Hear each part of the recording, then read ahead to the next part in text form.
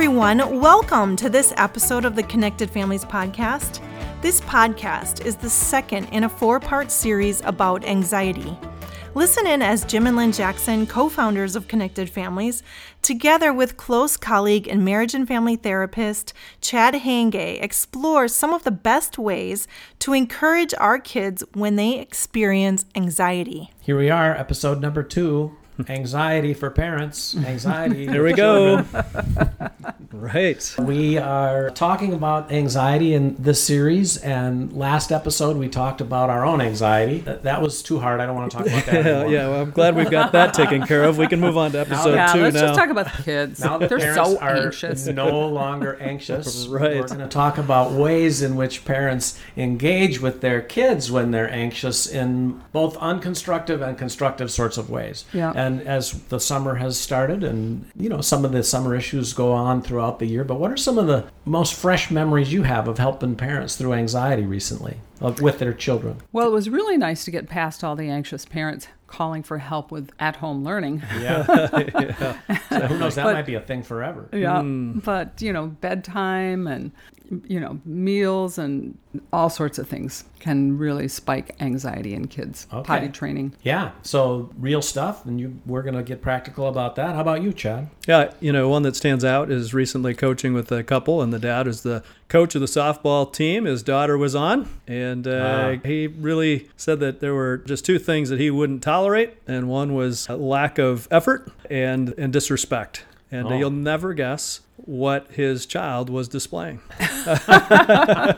Let me see. Just your tone of voice when you said that, I was like, man, I don't want to play sports. Right. Yeah. Right. I just want to sit on the bench. I just want to have fun. Right, I think I had the same response. I started to get anxious. So there's performance anxiety, there's dinner time, there's separation, there's bedtime, there's getting off of computers, there's getting onto computers. We've dealt with it all recently, and we're going to try to get practical as much as we can. Yeah. And in as much as we talked in the last episode about the importance of us as parents leading the way, calming our own hearts, having the sort of attitude towards our kids really that exhibits the fruit of the Spirit. We didn't talk as much about that last time, but that's kind of the general theme. Now it's time to engage with our kids. And I recognize, having been a parent and watched parents and helped parents, there's some stuff that we do because we have good intentions that we wish we hadn't done. There's some stuff that we ought to do that we're not doing that we just don't know about. But our kids are looking to us, aren't they? Mm-hmm. And Lynn, I know that you have studied up a little bit on the author Lawrence Cohen, whose work we like as it relates to helping kids with anxiety. And we'll post a link to one of his resources here. But he talks about this in a really captivating and I think concrete and helpful way. Why don't you unpack that a little bit as we start? So Lawrence, when he was probably in about 8th grade, was taking care of his mom, who was a classroom teacher, her little fluffy yellow chicks over a weekend, and he needed a science project. So he ended up learning some fascinating things just from handling these chicks. And if he had one chick and picked it up and just held it for a little bit and then set it down in a cage by itself, it would take about a minute. There would be about a minute-long freeze response where the chick would just lay there. If he had 2 chicks and he picked them up at the same time and then set them down together at the same time, it would take 5 minutes because they would sort of get their cues from each other. Is it safe yet? And they'd just lay there. But if a chick that he picked up and then set it down next to a chick that hadn't been picked up, who was just hopping around and having a gay old time, the chick that had been handled would snap out of fight or flight in just a few seconds.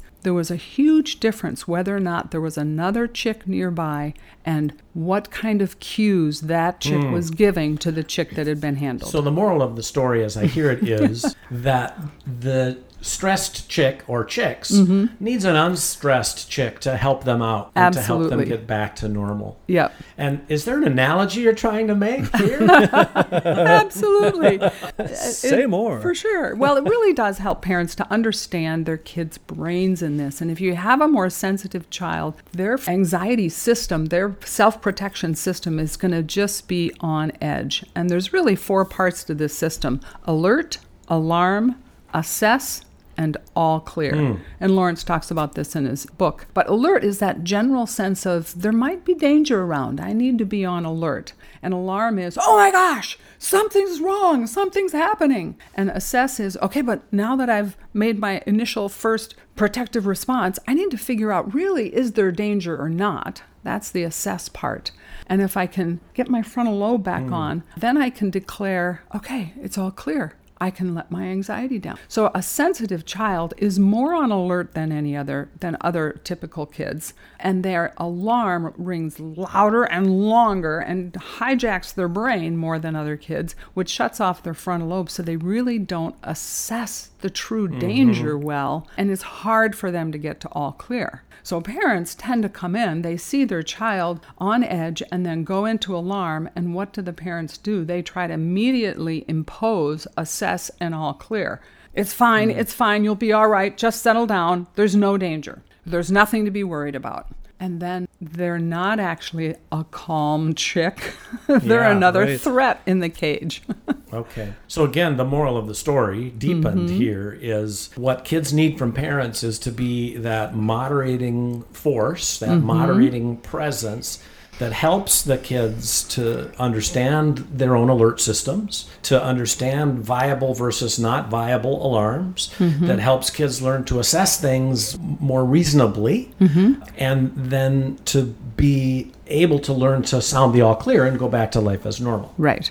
And the more the parent creates an environment that keeps kids out of the hyper alert, hyper vigilant state in the first place, the more there's just a general sense of peace and calm and connection and don't worry, I got you covered, I'm watching for any danger, sort of a thing, then the less that child has to be predisposed to hypervigilance or anxiety themselves. So I'm guessing most parents listening to this are thinking, yeah, I want to be that presence. I want to be that second chick for my child. And so I'm going to do some things. You know, some parents may not be as thoughtful about how to be that chick, but most parents want to be the presence in their kids' lives that helps those kids learn to overcome stuff, to overcome their anxiety, to deal well with stress, and to get on successfully with life. Right.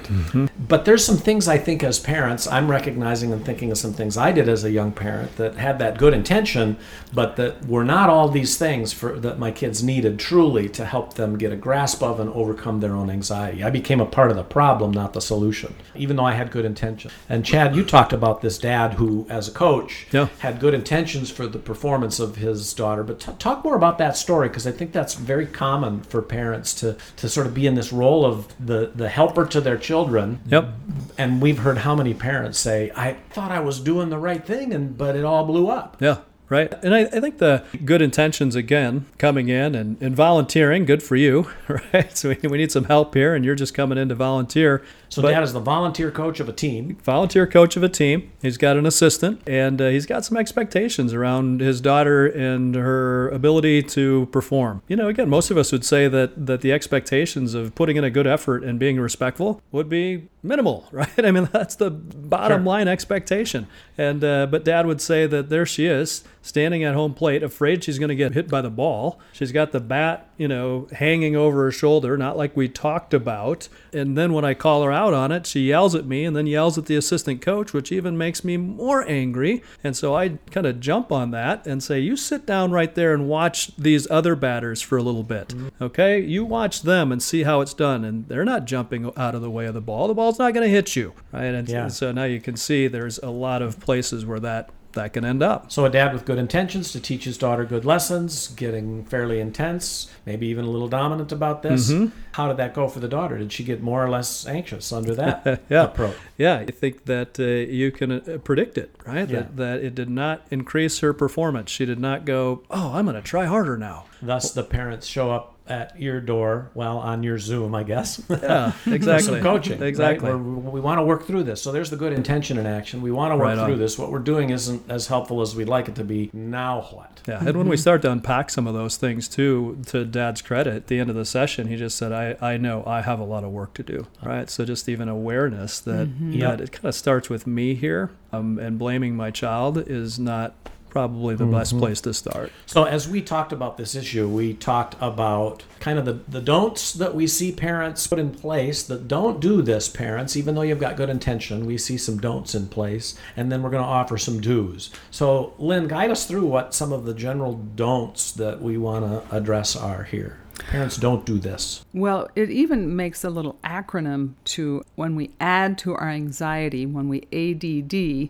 we usually do it by either we amplify, we dominate, or we dismiss. Okay. ADD. So amplify is when we engage with our anxiety and we might placate or try to protect our child, or we just exude our anxiety into the situation. You know, the separation anxiety is a classic one for this to show up in, and we'll be talking about that some next session, but where we're so anxious about what's going on that we amplify the child's feelings and we protect them.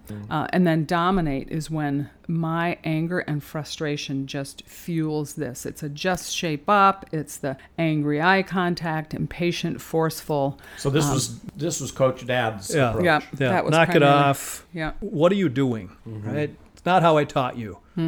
Yeah. And then the last D, so it's amplify, dominate, or dismiss, is where we get real logical and we kind of access that left brain side and we're going, I know and you don't. You know, we condescend. We tell them all the facts about why they shouldn't be anxious. We demand what's wrong. And we tell kids to just kind of toughen up or calm down, and we minimize it. It's not that bad. It could be worse. You'll get over it. Just Getting our hit by kids. the ball isn't a big deal. I mean, your teammate here just got hit and they're on first base and they're fine. Yeah, so here are all the reasons that you shouldn't feel the way that you feel. Yeah. And stop it. Yeah. Right? That's dismissive.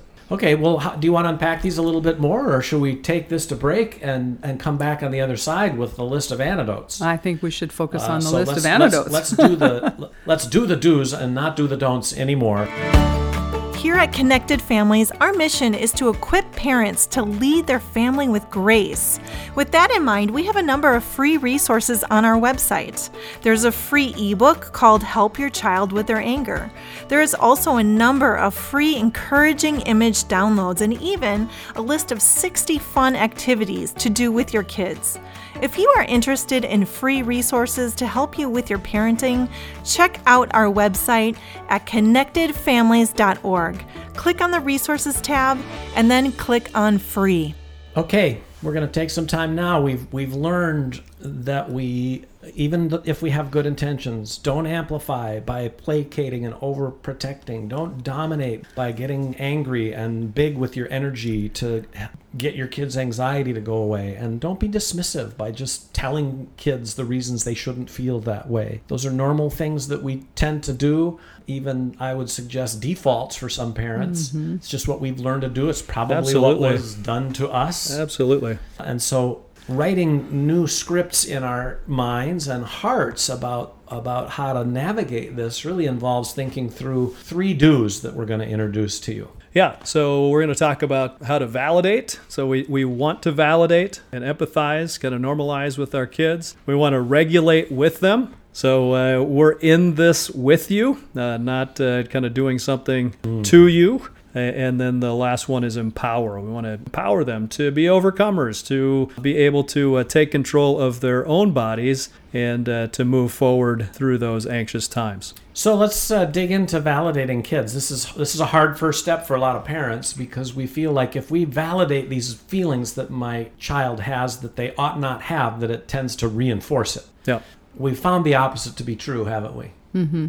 Yeah, to just help kids be able to name their feelings without us like diving in and matching them or, having the same feelings dominate us. To have empathy, but to normalize, like, you're 4 and it does seem really scary to a 4-year-old in here, doesn't it? I remember when I was little and I kind of thought there was something hiding in my closet, and it took me a while to get, to realize there wasn't, but I understand feeling a little scared right now. That kind of makes sense to me. So you're not diving in with the same feeling. You're validating, but letting kids know that this too shall pass, and you can help them work through it. Yeah, or even I get scared sometimes too.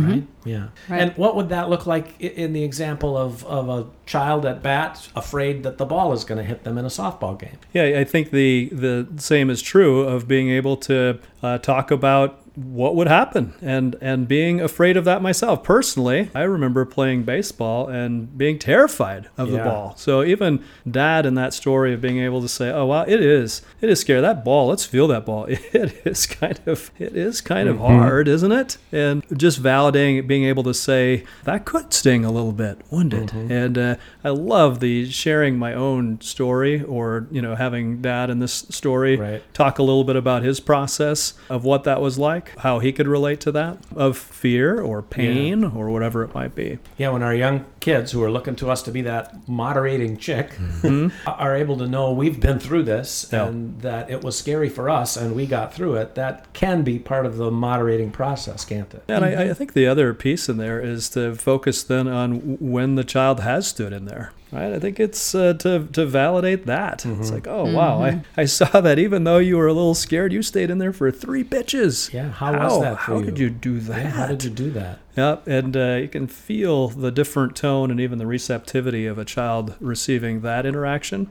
There is something powerful when we do validate kids' feelings, especially if we label them. The whole principle of name it to tame it. And we'll have a link about that for you in the show notes. But Dan Siegel has a whole video that's just excellent on helping you understand how labeling a feeling sends signals to the fight or flight center to just, it's not so bad. I'm starting to figure this out. The worst danger is a danger that I don't understand. And so when I can begin to name it, and that helps me to start that process of, I can deal with this. I can figure this out. A lot. So that's really the beginning of helping our kids develop a language and a thought process for their own anxiety, rather than just telling them how they should navigate it, helping them sort out how they navigate it, putting it to words, validating their process and their growth and their experience. And, Chad, you mentioned this thing about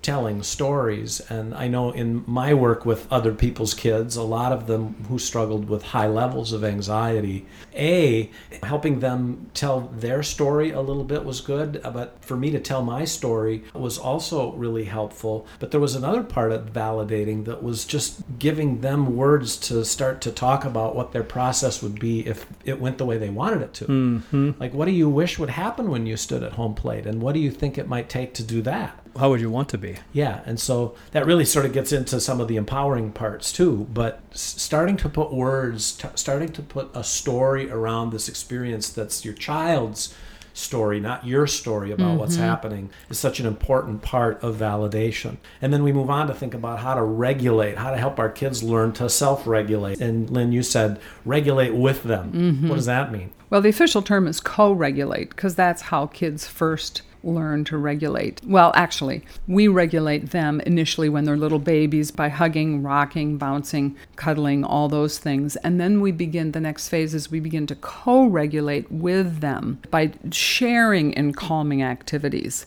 And so a helpful thing to think about, well, what would be calming, is to think again about that phrase, what don't you do when you're under physical attack? If you are in true danger, what does your brain not do? Because if you can engage in those things, then that's going to calm that fight or flight system down. And so you don't stop to hug anybody when you're under physical attack. So just gently offering a hug to a struggling child can be enough to begin to start that. Yeah. We don't laugh or play when we're under physical attack. So doing fun, silly things when a child is a little upset can be a calmer. So you might even, if you had a child that was anxious about going to the bathroom by themselves, you might grab a couple of their stuffed animals, and their second favorite might be saying, oh, she's too little. She's going to be too afraid to go into the bathroom by herself. And then their favorite stuffed animal might be saying, you don't know her very well. She's really learning to be brave. Oh, no, she's not. Yes, she is. And then you get going back and forth. And then you could turn to the child and go, which one do you think is right? Or which one do you want to be? Or which, So this idea of co-regulating, what are the natural things parents do as their kids are growing to co-regulate? Well, there's all sorts of movement things that we can do. And then, as we talked about in the sensory diet post, to use up the fight or flight chemicals that send blood away from the frontal lobe, send it to the motor cortex and the big muscles. Use that up in fun interactions. And parents can sort of intuitively do that. If a child is struggling, you just kind of start to, shoot some hoops of an older child or do a little play wrestling with a younger child. But put the child in the stronger position. So in some ways, what I think I hear you saying is if there's a stressful situation that is stressful for your child over here, don't wait to get over here to do your teaching and your training and your teaching about regulation. Right. Do it over here. So again, back to the batting example, Chad. How are you thinking about what Lynn is saying as it relates to helping your daughter overcome anxiety in the batter's box? Yeah, so one, it's coming, okay? So I think that's always the important piece for parenting is oftentimes we act surprised when we know something's going to happen.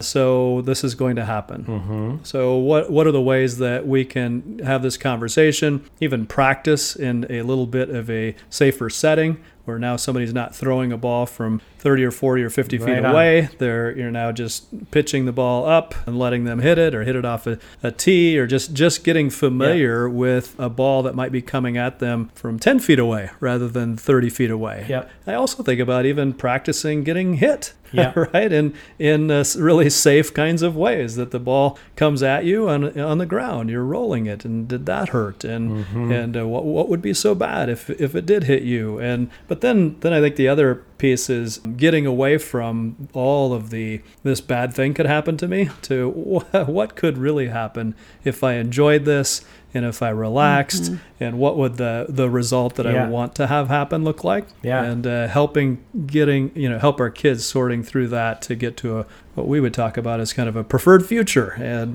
that just sets the tone, I think, to help our kids a lot. Yeah, so I think in short, what I'm hearing is, as it relates to this idea of regulating with your kids, co-regulating, regulate with your kids, is play with it before it's a big pressure deal. Right. Play with it. Right. And don't do it in a patronizing way, because kids will reject patronization right away. Yep. So you got to experiment with this. You can't laugh at your kids if they're not in a place to be laughed at. Yep. You can't laugh with your kids because they might feel laughed at if you're not careful about that, right? But what are the ways where the pressure is off, where we can go through these things that might be anxiety producing in scene B, but we're going to take control of scene A? Yeah. And Lawrence Cohen talks a lot about this. He talks about adults sort of playing the big, clumsy doofus giant so that the child has to figure things out or protect the bumbling adult. Or in play wrestling, you empower the child to be stronger and push the adult down on the couch and you sprawl awkwardly and, laugh. And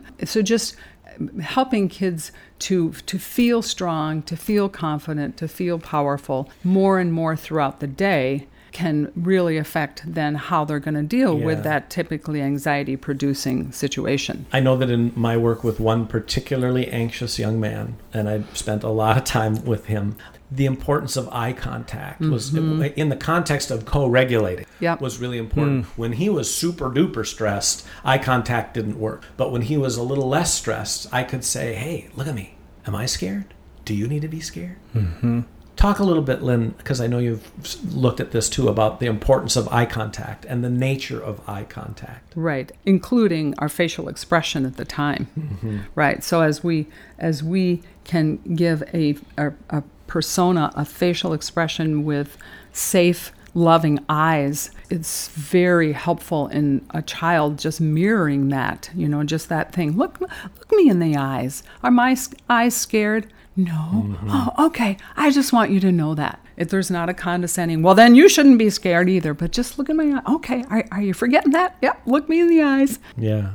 And if, just even the difference of the child striking out or failing in some way at the softball with the dad down on one knee with a warm, a gracious look, and he'll get them next time, whatever that might be. I think we need to prepare ourselves for that. Yeah. But just think about the reception and likely, I don't know for sure, but likely the disrespect may go down as well when I'm down on one knee and I go, oh, girl, you'll get them next time. That's okay. That was a tough go, but as opposed to, what have I been trying to tell you? And you know, it's almost like there's no other response that kiddo's got in terms of options. He's going to come back and fire at you. So the last element of what you ought to do more of is to empower kids.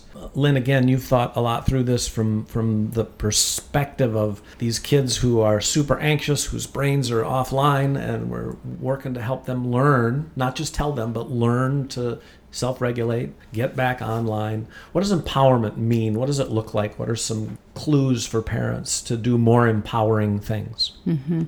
Well, it's really about teaching them the skills they need for when you're not around, and they can begin to self-regulate. So an important part of that is it's even the technical term interoception, which is our perception of what's going on in our internal organs. So teach kids not just the feelings, that's a great start, but also to pay attention to their bodies so that instead of just ramping up into fight or flight, they can go, oh, I have that icky feeling in my tummy. That means I need to go do something. Or my throat feels tight. That means I need to go talk to someone or go outside and play or whatever. So teaching them their physical triggers is a good starting place. I think there's a lot of grown-ups that could stand to learn this. What's that big word you used? Interoception. Interoception. We talked about grown-ups in the first episode. I know. I think that's such a huge deal. Like, in order to help our kids learn to monitor their breathing and understand the feeling of the pulse in their temples or the warmth in their hands as they get upset or the redness of their face. In their stomach. Like, how many of us as grown-ups are aware when we get upset of what happens and are able to put voice to it? Like, again, this is about empowering our kids, but it's such a key part of empowering our kids to lead the way with grace into this idea of being aware of our breathing. I mean, breathing is such a huge thing, Lynn. I've read a ton about it. I know you've even studied it some, but just say a practical word about the importance of breathing for our kids and what we can do to help them feel empowered to breathe better. Yeah, it's the most transportable self-regulation device because you don't need any equipment. And breathing is actually the body's number one priority. So when breathing goes well, it's really a good nervous system calmer. So you can teach little kids a technique just called dragon breaths. And an important thing to start us off really is we model and we invite. We don't command, because if you say to a little child, okay, you need to take some deep breaths, you've just basically stopped them from the ability to do that because now they're even more stressed. So we model and we invite, and we might model doing some dragon breath. Big, long, fiery exhale. Get all that tension out. Another thing that you can do is get party blowers when you're trying to teach kids long exhales, because kids will tend to, unless you've got a structured way to help them learn to actually breathe deeper and slower. So those are just some practical tips. But, even if they can't do it, it's like, it's all right. I'm just going to take some deep breaths so that I can be calmer. And then eventually that will be helpful for them. Let's go back to the daughter in the batter's box, empowering her in that situation, even with some of these tools, bigger breathing, paying attention to your body. And Lynn, you may want to help Chad with this one a little bit. Like, how do you put this into play in real time as your daughter is in the batter's box and it's time to perform? Yeah, well, first, I'd love to get your feedback. I think the breaths, though, focusing on what you do have control over here. And so while you're standing in the on deck circle and you're going to bat next, taking a couple breaths, calming yourself down, walking out there, perhaps, lots of times when you're on the on-deck circle, you're practice swinging the bat. Maybe you're jogging in place. You're doing some of the big muscle sorts of things to get yourself to a place where you can focus, in on the ball that's coming toward you. And then I think there's also a thought pattern there too of rather than don't strike out, don't strike out, don't strike out, don't strike out. Right. Which just increases more anxiety. Sure. I'm actually imagining a game back in the regulating with them before we get to the real game. Yeah. Let's practice taking a deep breath as I start to throw the pitch so that by the time the ball gets here, you've got your deep breath in. Yeah. Just do that and see how that goes for you. Take a deep breath and then swing. Yeah. When the ball practicing is coming. there, right? And practice it and have fun with it. And I think you were letting your breath out a little bit. But then now you're in the game time. It's like, remember your breathing. Remember to breathe. Right. That's it. How was your breath? And then you can, instead of did you strike out or not, how was your breathing? Because that's that thing you've got control of, right? Right. Glenn? Back to what you have control That's of. a great connection to a link that we'll put in the show notes, a TED Talk by Brett Ledbetter of Building Your Inner Coach. And it's That's one of my teaching favorites. kids to talk about the process that supports the end result instead of getting anxious about the end result. It's a great little video, particularly for athletic kids. But the one little sensory motor thing I would think of, even before the child stands up, while they're on the bench, they can be doing little push-ups where you just put your hands right next to your butt and you just push up. And rhythmically... You're kind of cute when you do that over there. All right, that's enough. Wow. Okay, hey, I need to grab a drink of water. We got to get the editor on this one. But it gives you big muscle work before you even get up to pick up the bat. Yeah, I love all of this, and it harkens me back to the days where I was with young people every day, trying to help them feel empowered to understand their bodies, to understand their even their breathing, and how am I going to work my way into less anxiety and more confidence. The idea of where God's Spirit fits into all this ought not be lost, right? Like this is not just a physical activity that we're doing for our kids to empower them. It's really empowering them to understand this peace that surpasses understanding, to get glimpses of it even as youngsters, and to bring the efforts and the energy that we're putting into coming alongside them and empowering them to the Word of God and to God's purposes for them, to know and understand these things so that they can walk in God's purposes with more confidence. Absolutely. Yeah, I think to Joshua, in the book of Joshua, where he says, be strong and courageous. And the more we can, throughout the day with a struggling, anxious child, to focus on little instances of bravery and, creating little just right challenges for the next bravery step, and put our focus on how everybody gets afraid, but you are learning to be brave, and have that be our focus can really be helpful. Yeah. I think back to the young man that you worked with, Jim, and you really set him up for perfect little just right challenges of bravery steps, and that was transformational for him. Yep, it was. And, with him, one of the big things was, to create an identity around him. People used to always tell him with sort of a negative tone, you're a piece of work, and with frustration. Yeah. And I was like, well, a piece of work, that's kind of similar to God's handiwork. And so let's reframe this and teach a phrase that is, you're a piece of work. God built you for cool purposes to do cool things. And when I say that to you, I want you to remember that's true. So then when we're working on overcoming anxiety about going shopping or about going to a certain location where there's fear that and this was high level anxiety, that there's going to be somebody there with with a bad, want to kidnap us or shoot us up or give us drugs or, something like that, to be able to say, we're going to get through that. Remember how, with a smile, and you're a piece of work. And what does a piece of work do when they come into times like this? So take a breath. Let's breathe, and let's look at each other, and let's smile, and let's overcome this together. And to see the progress that he was able to make under that sort of care was a lot of what motivates me to do the kind of work we do now, because I could see that at that grand level something was happening that we needed to capture and give to parents as best we could. You brought his identity into the nitty-gritty challenges that he was going to face. Yep. And all the specific steps that he would experience in a situation that could send him over the edge. And you brought that identity of bravery into each one. So I do want to just ask quickly, or at least mention the notion. I'm just telling a story about when I was enlisted to help somebody whose child had extreme anxiety. Sometimes that's necessary. That's helpful. How do we know?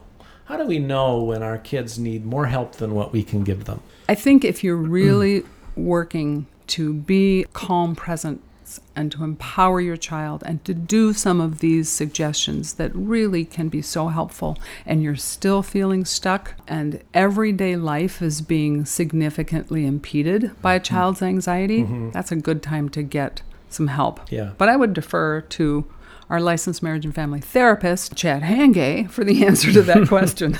Yeah, well, I think that's right on. You're doing the things that you know to do. And oftentimes when parents come to us with anxious kids, then they'll say, well, should I send them to a counselor or something like that? I think you start to get the thought of, I'm going to send them away for help because it's their problem. And it's never that simple. It's never just their problem. It's and I come from a family systems perspective where the family really is working to solve the problem and the issues that we're dealing with. And so oftentimes I'll say, well, let's start with coaching. Let's start with you. You're the willing one here. Sometimes kids aren't so excited or willing to go get help or go to a counselor or a therapist. So I always want to start with a person who's willing first, and then let's work on some things there. And if the problems persist or things over time are not improving, that would be a good indication that there might be some other things to take a look at here. Right on. That may be about a parent's capacity, it may be about a young person's capacity, or the combination thereof. Yeah, and you start with an assessment. So we're just gaining information here. Let's find out kind of what's going on and what the potential issues might be,